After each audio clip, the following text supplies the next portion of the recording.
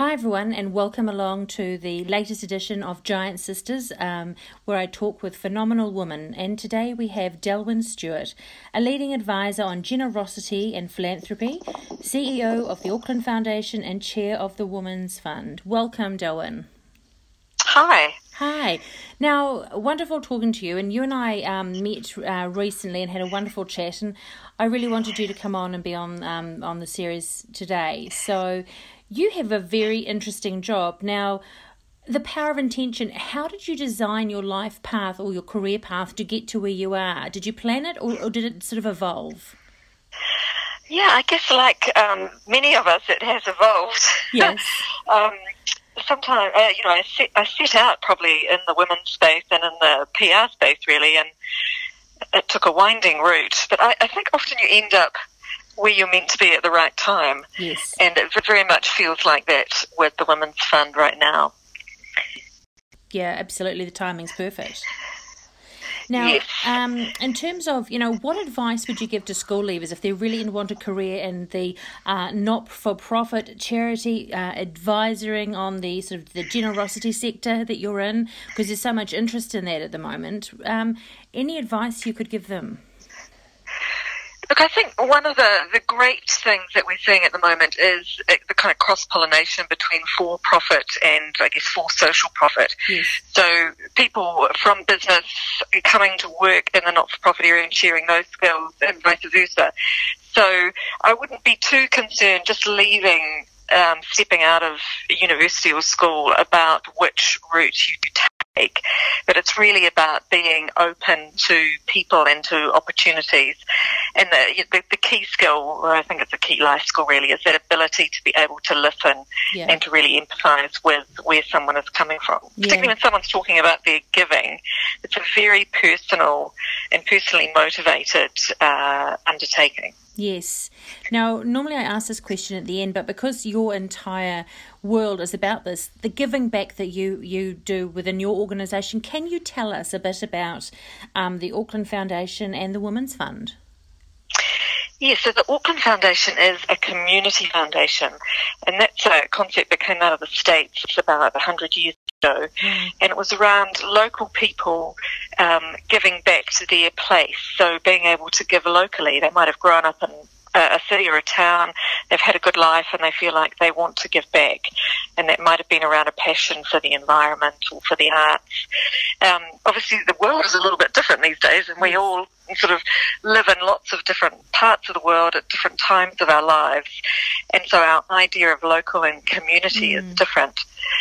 So Auckland Foundation works with people who tend to live in Auckland or live overseas but consider themselves Aucklanders and who want to contribute something back. They might be concerned about education or the state of our harbour.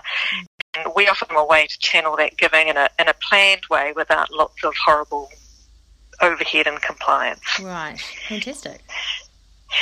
And the Women's Fund has really come about because I noticed that I was talking to people about generosity, that I was often talking to women. And I thought that was interesting, was there's something deeper there for me to look into in terms of the way women give. Yeah. And, women have a particular set of motivations and things they're looking for through their generosity. And what do you think motivates women with their giving and selecting who they want to support? So empathy is a really big thing for women. Right. So when they can relate to a story, a cause, often on a personal way, they get it. Yes. That tends to drive their giving. The research says men tend to be more motivated to give to support institutions that they see as valuable in society, such as schools and universities and hospitals. For women, it's definitely about, I can relate to that, I get that, I want to help you. Yeah. And often what has happened is that women have a bias in their giving towards other women and girls because obviously they can empathise with what that's like. Yes, exactly. Great. And in terms of embracing life's lessons, what challenges have you experienced that have helped shape you as the person that you are? Yeah, I've thought about this quite a bit lately because, as I said, I've sort of come back to the women's space, and there is this sort of new wave of interest in, I guess, dealing with the kind of stubborn challenges that remain around gender equality. So I think that I have been very, very fortunate in my career and taken a pragmatic approach and worked the largely male structures to my advantage. Yes. But I also think that we are guilty of a little bit of complacency or sort of benign neglect of some of the last vestiges of really getting to that gender equality space. I had an interesting conversation with one of my teenagers last night about the development of these home helper digital things, Alexa and Siri, and I was berating the fact that they all have female identities and saying, why is it that we are still creating these things? And she said to me, oh, Mum, come on, leave it out. Is it really that important?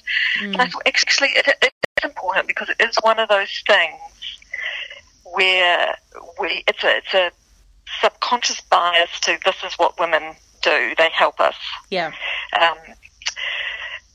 So I think that there are still a lot of interesting challenges to unfold. Absolutely. And in terms of like the passion, and your purpose is very clearly helping people, and that must be driven by some your internal passion. Were you like this from a young child? Were you always looking? Yeah, so I grew up on a farm, and rural communities, you often feel a little bit isolated, and you if you've got a bit of extra of something, you share that. And if someone's in need, then everybody comes to their aid, which is not to say that doesn't happen in urban environments, but it is a particular characteristic of rural life.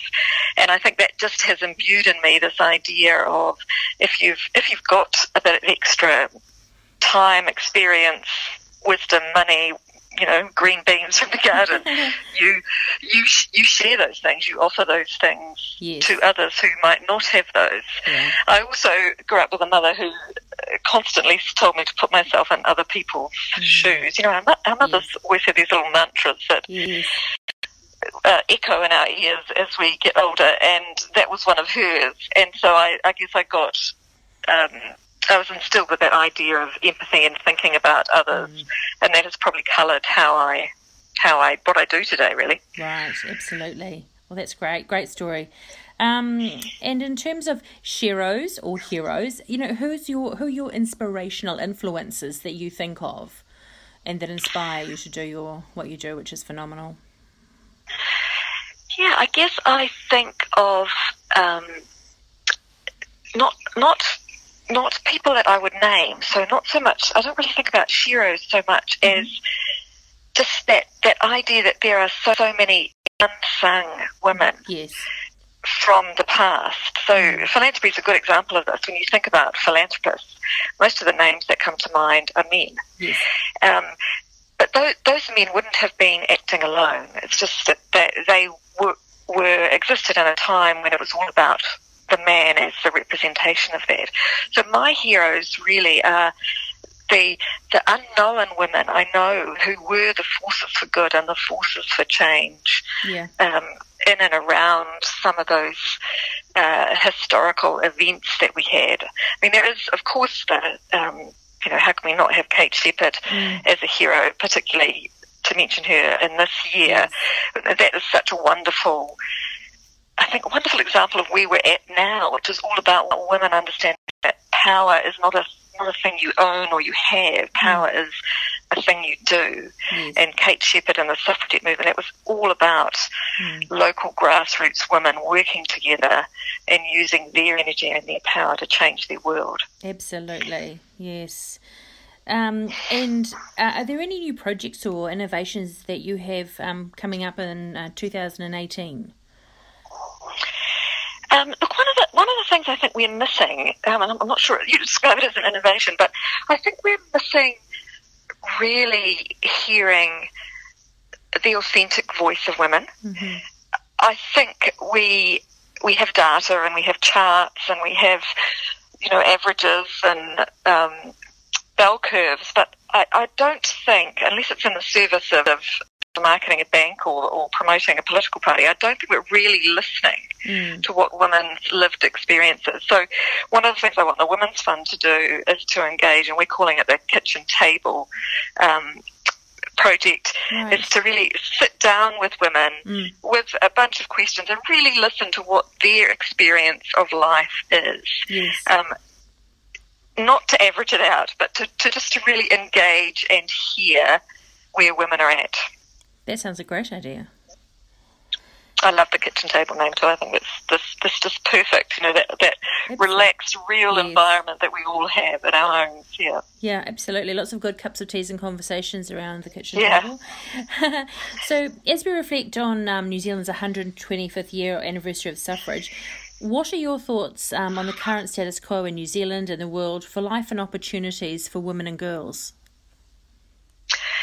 I think we are very fortunate to have a fantastic legislative environment here in New Zealand, but our issues are not the bricks and mortar of law. They are the soft tissue of habit and behaviour, both in terms of we as women, what we allow ourselves to do, and both in what men expect of girls and women, and the hidden systems that we all work within that have just been built around, the man as the gold standard. So I think there's lots of opportunity still in New Zealand to improve equal opportunity for women. Yes, fantastic. Well, thank you so much for being on the show, Delwyn. And is there any other information that you would like to share about the kitchen table? If anyone wants to be involved, is that? Look, yes, I'd love to hear. This is one way that people can volunteer and get involved in the Women's Fund, other than in giving and being a member, and that is to help us host kitchen table conversations. So they can get in touch with me, and I can put them down. And once we get the program running, that would be fantastic. Okay. To have as many and varied, wonderful women as possible involved. Well, great. Well, I'll get the details off you, and I'll see if I can attach it to these podcasts wherever they are, so people can find out how to reach out to you. Fantastic. Thanks very much, Jo. That's great. Thanks, Delwyn.